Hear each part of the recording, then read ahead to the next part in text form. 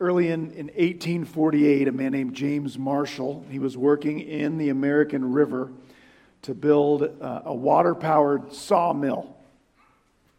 But while working in the water, Marshall saw something that he said made his heart thump.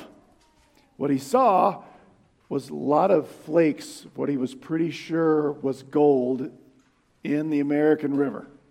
The mill he was working on was Sutter's Mill, near what would later become Sacramento, California.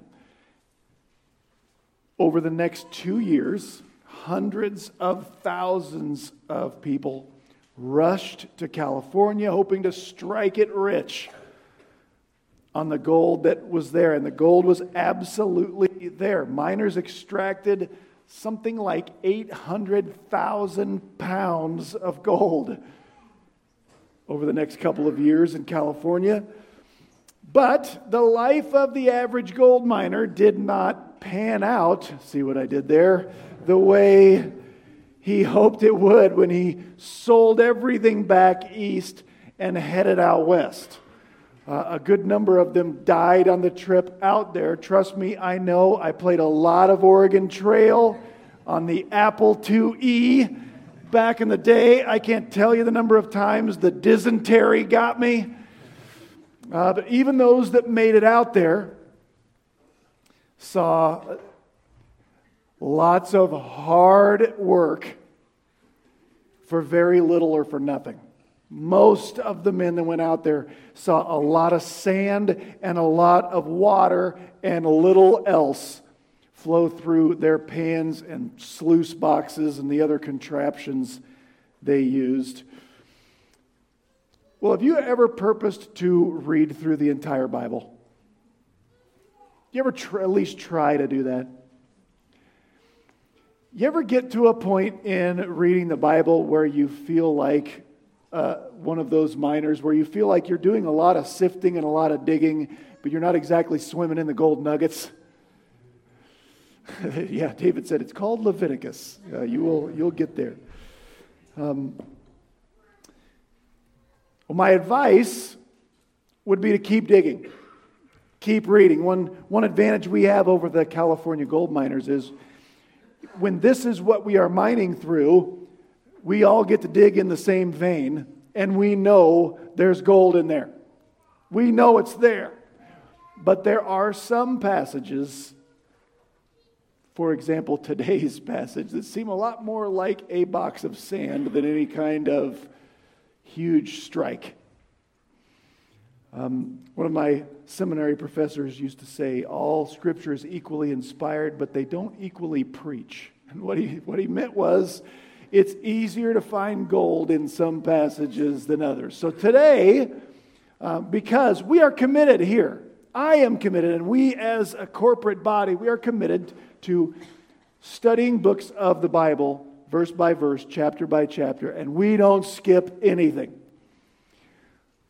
And so today, let's dig in a little bit, and we may have to shake a little extra, but we'll see if we can't find something to sink our teeth into, so to speak, as another gold digging pun goes. Before we start, just by way of reminder, here's where we're at in the book of 2 Samuel. We're in the closing section of this book. The last 4 chapters, they're not chronological. They don't follow chronologically what came before. They're tagged on at the end. What we're going to read today fits in chronologically around chapter 8 of 2 Samuel. And we know that because in chapter 8, King David and his army finally vanquished and defeated for good the Philistines. They never show up as enemies of Israel ever again in Israel's history, but they show up again today. Because what we read about today happened chronologically back then. These last 4 chapters are arranged. They're thematic. They're not chronological. And so that's where we will be. We're going to read 2 Samuel chapter 21, beginning in verse 15. The first 3 verses outline a story of a time when David was at war and King David nearly met his untimely demise. Let's read that first. Now when the Philistines were at war again with Israel, David went down and his servants with him. And as they fought against the Philistines, David became weary. Then Ishbi-Benob, who was among the descendants either of the giant or the descendants of Rahab, I believe is how you say that. I had that on the screen. I forgot I changed that and got it off. But Rapha, the descendants of Rapha, your Bible might say. More on that in a minute. So they're fighting against the descendants of the giant or the descendants of Rapha. And the weight, and I'm going to start this whole thing over. We're going to pretend none of this ever happened. Now when the Philistines were at war again with Israel, David went down with his servants with him, and as they fought against the Philistines, David became weary. Then Ishbi-Benob, who was among the descendants of the giant, the weight of whose spear was 300 shekels of bronze in weight, was girded with a new sword, and he intended to kill David. But Abishai, the son of Zeruiah, helped him, and struck the Philistine and killed him. Then the men of David swore to him, saying, "You shall not go out again with us to battle, so that you do not extinguish the lamp of Israel." All right, in this passage, there are a few translational issues I'm going to show you this morning. Some language problems. And there are two in these first three verses. The first one shows up right here in what I stumbled over a second ago, where we're told when they went down, the Israelites fought against either the descendants of the giant. Some of our Bibles might just go with what the Hebrew says literally, which is the sons of Rapha or Repha. The Rephaim or Raphaim, by the way, your first Hebrew lesson comes right here. The way to make a word plural in Hebrew is to add the suffix im. Like we add an S. I have one hand, I have two hands. If we were in Hebrew, it would be hand or two hand-im. So anytime you read something that ends in im, it just means more than one.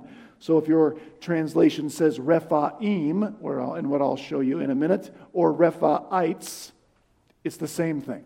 It's just an Anglicanized way of saying Rephaim. So these descendants of very big people called the Rephaim were part of who the Israelites were fighting against when they fought the Philistines.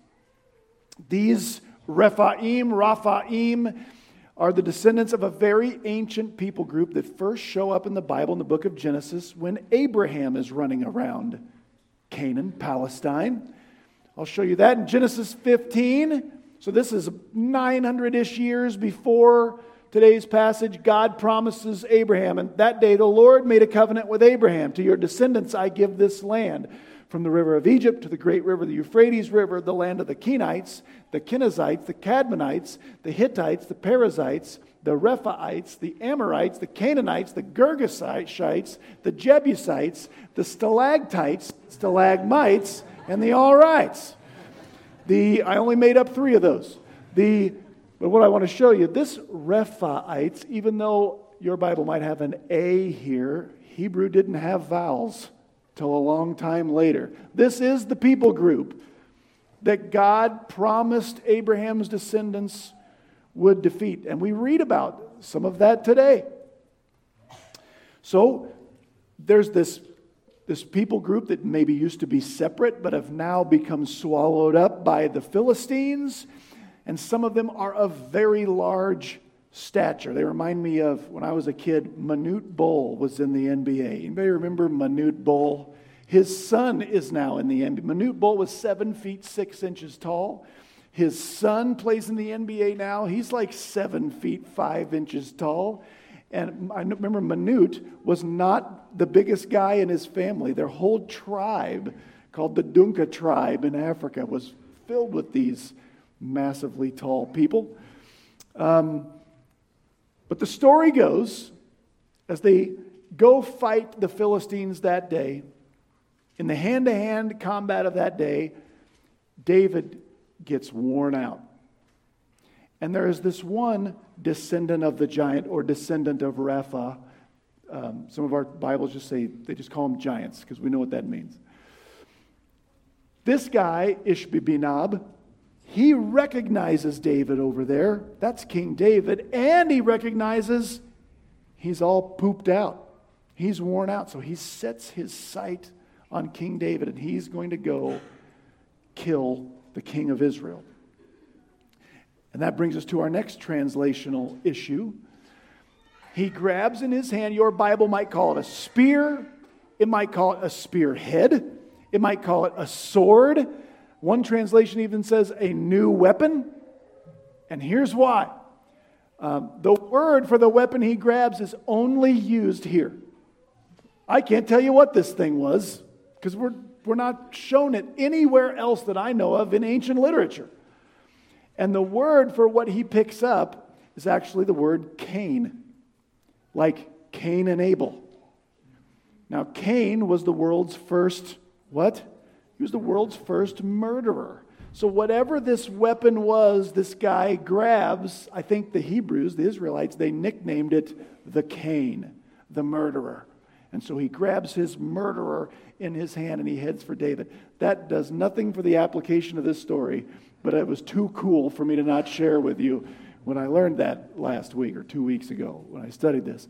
So here comes Ishbi-Benob. He's zeroed in on exhausted David, and just before he kills David, one of David's nephews and friends, Abishai, a man whom we've met many times in this book, saves the day, takes out this huge dude holding his murderous weapon, saves David and thus Israel. And then the result of that is a new policy David's men demand of him. No more hand-to-hand combat for you, O king. Maybe by this point in David's life, he has lost his fastball, so to speak. This is David's men sort of taking the keys away from David. You're not coming out anymore. You are too important to our hopes and to the nation. That's the first half of the passage. Let's go on. We'll read the second half, beginning in verse 18. Now it came about after this that there was war again with the Philistines at Gob. Then Sibbecai, the Hushathites, struck down Soph, who was among the descendants of the giant, or Rapha. Verse 19, there was a war with the Philistines again at Gob, and Elhanan, the son of Jair, or Agim, the Bethlehemite, killed Goliath, the Gittite, the shaft of whose spear was like a weaver's beam. There was war at Gath again, where there was a man of great stature who had 6 fingers on each hand and 6 toes on each foot. 24 in number, in case you're keeping track as we count. And he also had been born to the giant. He was a descendant of Rapha. When he defied Israel, Jonathan, the son of Shimei, David's brother, struck him down. These 4 were born to the giant, or to the Rapha in Gath, and they fell by the hand of David and by the hand of his servants. Okay. One reason that section is tacked on to the end of this book is this serves as like the war memorial for the Philistine wars for the nation of Israel. These books, 1st and 2nd Samuel, they're history books. They're more than that, but they're history books.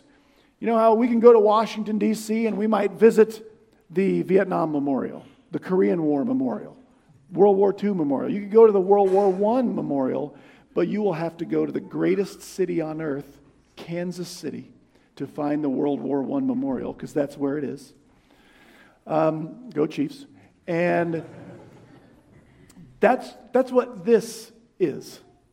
This is like the war memorial to the Philistine wars. The Philistines have been Israel's major nemesis for hundreds of years. When they're finally vanquished, they're like, man, we should memorialize some of the men who did the most or whatever. And this is like the Hall of Fame for those wars. I don't think it's imperative that we dig through each of these entries. I'm not sure there's a lot of gold in there for us, except this one guy that's got 6 digits on the end of each arm, which is pretty cool. Reminds me of Antonio Alfonseca was a relief pitcher for the Phillies. He had this. He had 6 fingers on each hand, 6 toes on each foot, but also not important. But there is one entry in here we had better deal with. Because as we read through this, you might have had a question about verse 19. Because verse 19 says, there was war with the Philistines again at Gob, and Elhanan, the son of Jair or Agim, the Bethlehemite, is the guy who killed Goliath, the shaft of whose spear was as big as a weaver's beam. Anybody have a question to ask about that? Because I am pretty sure in 1 Samuel, we read the story of Goliath's death. And I'm almost positive the man who killed him was named David. So what gives here? Some people just say, well, there must have been more than one Goliath. I'll tell you, that doesn't solve our problem. I'll show you in a minute. Some people say Elhanan must have been a different name. David must have had he must have been named Elhanan when he was younger, and he got a different name later. Still doesn't solve our problem. I'll show you in a minute. Because if we turn to the book of 1 Chronicles, and you don't have to turn there, I'll show you in a sec. We read, the books of Chronicles are other history books. They cover the same history we've been reading. And then the chronicler's entry right here, it reads this way. 1 Chronicles 20 verse 5 says this, and there was war with the Philistines again, and Elhanan the son of Jair killed Lami, the brother of Goliath the Gittite, the shaft of whose spear was like a weaver's beam.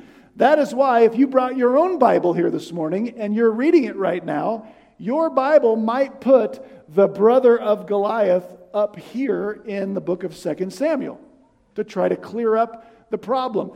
But I'll shoot you straight. If you brought a Hebrew Bible with you this morning, which I'd be very impressed if you're out there reading one, but if you have your copy of the Hebrew Scriptures, the word brother is not in 2 Samuel 21:19.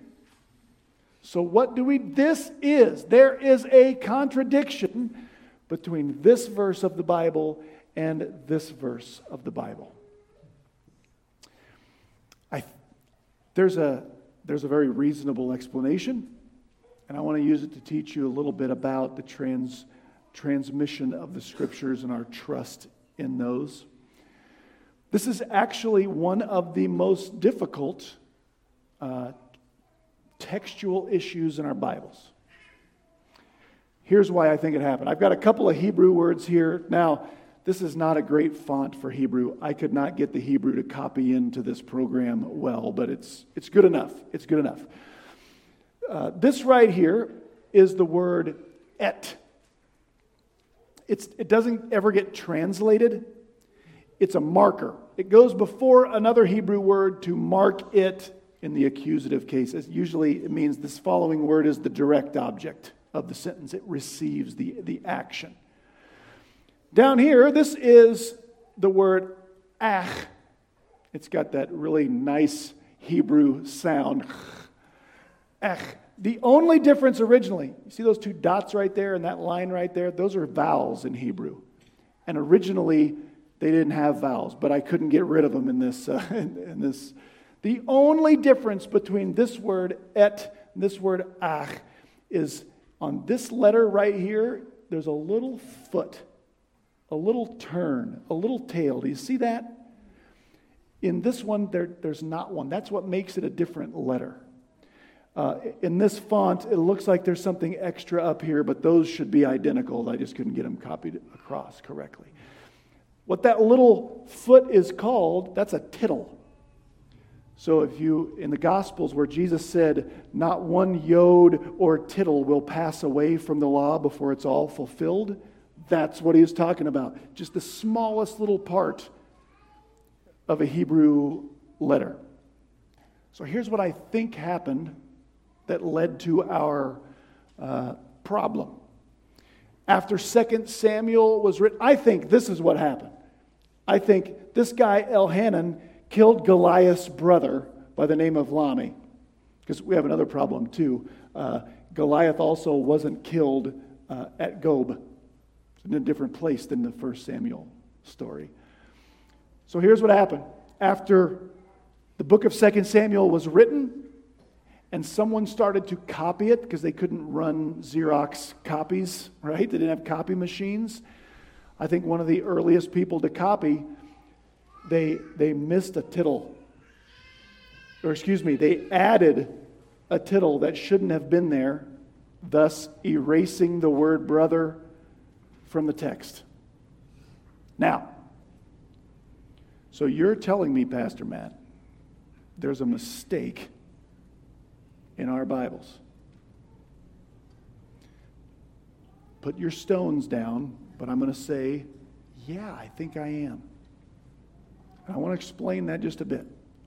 And about what we believe about the inerrancy and inspiration of our Bibles, and why you can still trust your Bible, even though there's a problem like this. If you got on our website and looked up our statements of faith, what this corporate body believes as its core beliefs, you would read this on our statement about the Bible. This is just copy and pasted right off of that. We believe the Bible, consisting of both the Old and the New Testament scriptures in their entirety, is the only divinely inspired, inerrant, objectively true, and authoritative written word of God, and the only infallible rule of faith and practice. We'll stop right there for 1 second.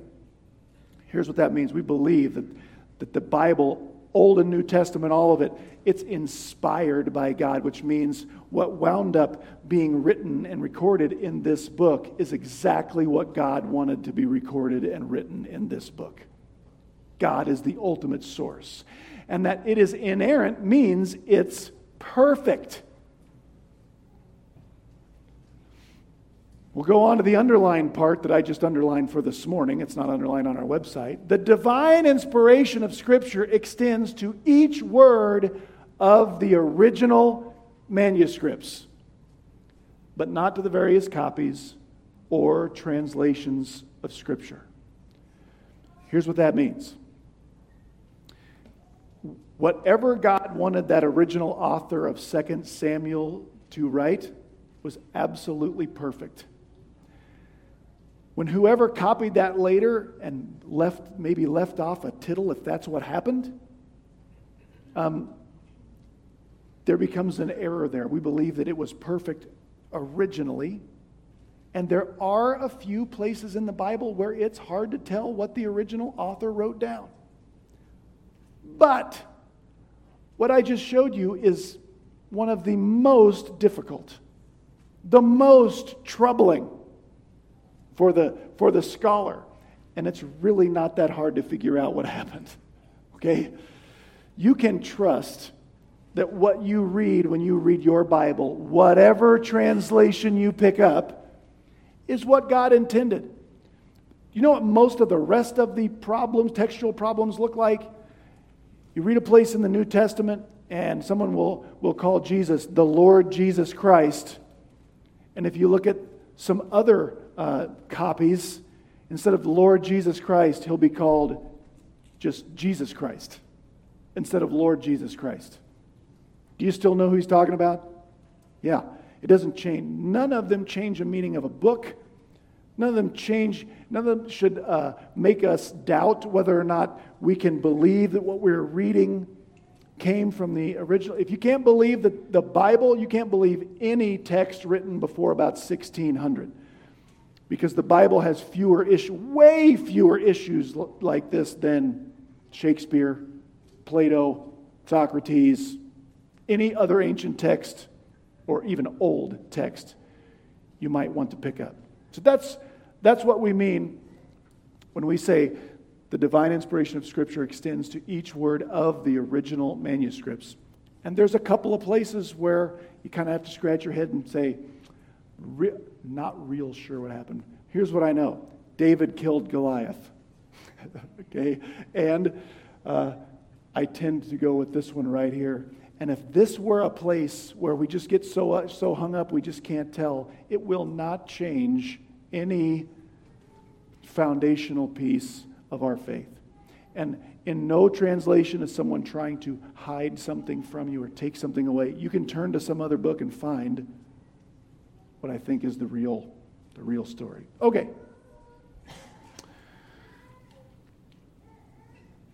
That's the whole passage.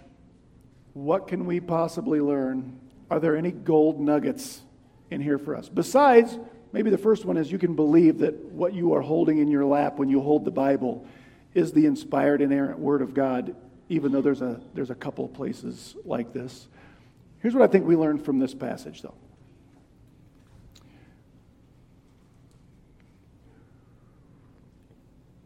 First, God keeps His promises, but also requires faithful action. From this passage, we learn God keeps His promises, but He also requires people to do stuff that takes faith, and stuff takes faith when it is scary. Here's how we learn this in this passage. God had promised that the Rephaim were going to be defeated by Abraham's descendants. God promised David earlier in his career that the Philistines would be defeated by Israel, by David. God had obligated Himself to bring that about.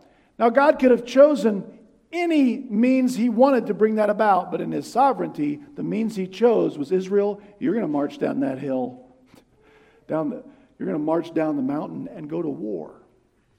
And it's going to be hard, and some of you are going to die. That will still be me, God says, keeping my promise,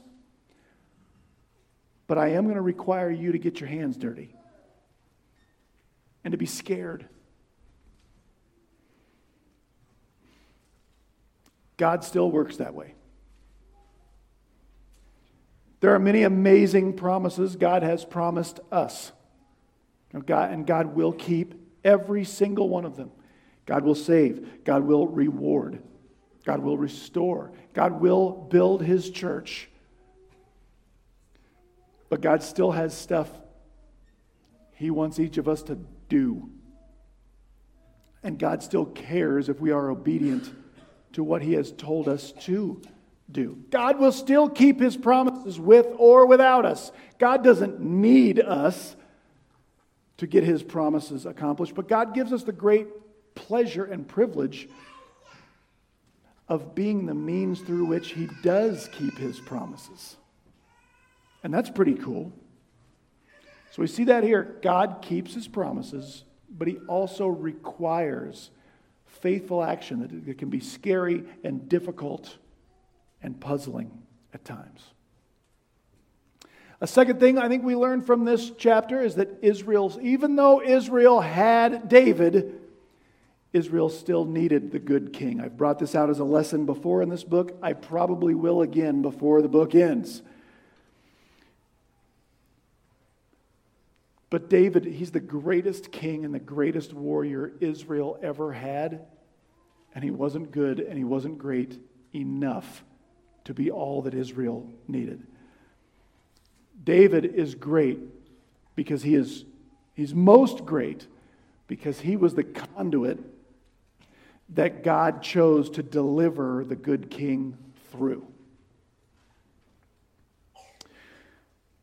Here's how we see that David's not enough in this passage. We've seen so far in 2 Samuel, we've seen David's weaknesses. We've seen him be weak morally. We've seen him have weak integrity. We've seen him be weak mentally and just make bad decisions. We've seen him be weak emotionally. And today we saw him just be weak physically. He got wore out to the point he couldn't defend himself. There's a lot of things in David's life that looks like his future descendant Jesus. But there are some ways he doesn't look like Jesus. And when his great descendant Jesus comes back to reign, there will be no weaknesses. He is, as Psalm 121 says, the one who watches over Israel will neither sleep nor slumber. He won't need to take little naps, and he won't need to go to bed at night to recharge, because he will have no even physical weakness. David's a great man. We overuse that word, but David was a great man. But the one who would come after him, Jesus, is greater. David knew that too. Jesus has zero weakness. He is infallible, indefatigable, invincible. David was none of those things. He was a fallible servant of the later Messiah, just as we are. And because that's true, our next lesson is also true, and that's this: we need each other. This story teaches us that. David's humanity, his fallibility, meant David needed other people. So far in the books of Samuel, I made a little list here. This is who I came up with. David has needed the prophet Samuel, Jonathan, Abigail, Nathan, Joab. He needed the spy network that he left in Jerusalem during his son's rebellion. And in today's passage, he needed Abishai. In a very real way, if Abishai doesn't show up when he shows up, that giant's going to kill David. Now see if this makes sense. If David, the greatest king and the greatest warrior in all of Scripture, not named Jesus, if David needed other people because of his weaknesses, do you think that's still true about you and me? It absolutely is. We have weaknesses. That's part of what makes us need one another. We have blind spots. We have weaknesses. We have ways our enemy goes to work against us. We need to be surrounded. We need to invite into our lives people that will help us be on the lookout for our weaknesses, to help shore us up where we might fail. Do you invite that into your life? It's easy to answer that with a yes. Well, we're all safe in here in church. I know you agree with me when I say we need each other, but how about this? How do we respond when someone else actually points out one of our weaknesses? How do we respond when someone comes to us and points a finger at us or puts an arm around us and says, "Hey man, here's what I see"? Listen, we need each other because of our weaknesses. And the way to respond is not convince them I actually don't have any. David needed others. We do too. And the last thing I think this passage teaches us is that God has a long history of miraculously saving the one who holds all hope. Here's what I mean by that. In this story, God had promised David, basically, I'm going to deliver the Messiah through you. But then, David almost gets killed. So in a very real sense, the hope of Israel and the hope of the world is held in David. And this giant with his murderous cane in his hand is zeroing in on David. And right at the last moment, he's rescued. And hope is still alive. That is so not the only time that happens in the Bible. God has the habit of doing this. In the book of Genesis, Abraham is told, I'm going to bless the whole earth, all the families of the earth through you. That's a promise of the Messiah, of Christ. And then God promises, it's going to be a son you have with Sarah, your wife. And they're way too old to have kids. And as soon as Isaac is born, God tells Abraham, now take him up Mount Moriah and I want you to sacrifice him. The son that holds the hope of all the world. And Abraham's like, that doesn't seem like a very good idea. But if it's what you want, it's what I'll do. And so he marches up there and he's just ready to kill the son of the promise. The hopes of the world are held in this kid. And at the last second, God goes, whoa, whoa, whoa, Abraham. Don't do that. Here's a ram as a substitute. Okay? Last moment, he saves the one who holds all hope. We could turn the page to the next book of the Bible, Moses. Moses is the one who's going to save his people from their bondage. And Pharaoh in Egypt orders all of the male babies be executed, be killed. And Moses is miraculously saved. He's even caught by Pharaoh's family. But he's miraculously saved because God has a long history. He can do whatever he wants because he's God. But for some reason, he likes to say, here's where hope is, and then take his people to the point where it seems like hope is about to die, and then he rescues us. I think maybe that is so that we can see our real hope. All of that points to Jesus Christ. Jesus himself, when he was young, he was also saved from a plot from a ruler to kill all the male babies. But that's not when his life looked the most bleak. Because at the end of his life, Jesus wasn't saved, from being executed. He was saved after he was executed. Right? He was brutally beaten and murdered. And if he's the hope of the world, he's the Christ, he's the King, nothing could have looked more bleak than that. And God steps in and saves him after he is executed, the resurrection. I think we're supposed to learn something from that in our lives. God has a well-established pattern of making it seem like maybe all hope is lost and rescuing hope when it seems hopeless.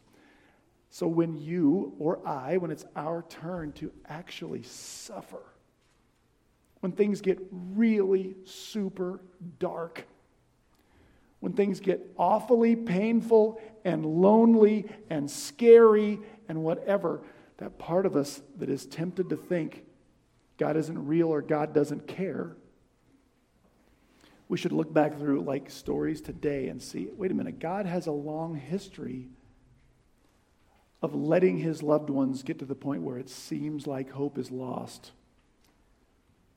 when hope was secure the whole time. He just makes us, allows us to walk through very painful situations. Then we can look back later, even if it's on the other side of the grave, and say, wait, he was with me that whole time. It can give us confidence while we're going through it that hope is not lost. Because God has a habit of letting his people get to the point where it seems like it is. But he rescues always. That's the God this passage teaches us about. Let's pray, and we'll close our time together. Our Father, we thank you for your word. Thank you that when we don't skip any, we can find some gold even in difficult passages. God, I pray that you would help us to mine your word. And I thank you for the hope that it gives. Thank you for the reminder that if David needed other people, we need one another because we have weaknesses, shortcomings, blind spots. Help us to invite into our lives faithful Abishais who might not slay giants, but they might help us see where we are being attacked and where we are weak. And God, thank you that you will keep all your promises even when you lead us through situations where it seems like hope is lost. It is not. If you allowed your one and only Son to die the death we deserved and then rescued him on the other side of death, we know that your promises are secure. You can rescue when hope seems lost, and you will. Give us the faith and the strength to walk with you through what feels hopeless. We love you, Lord. In In Jesus' name, amen. Stand up and let's finish our time this morning.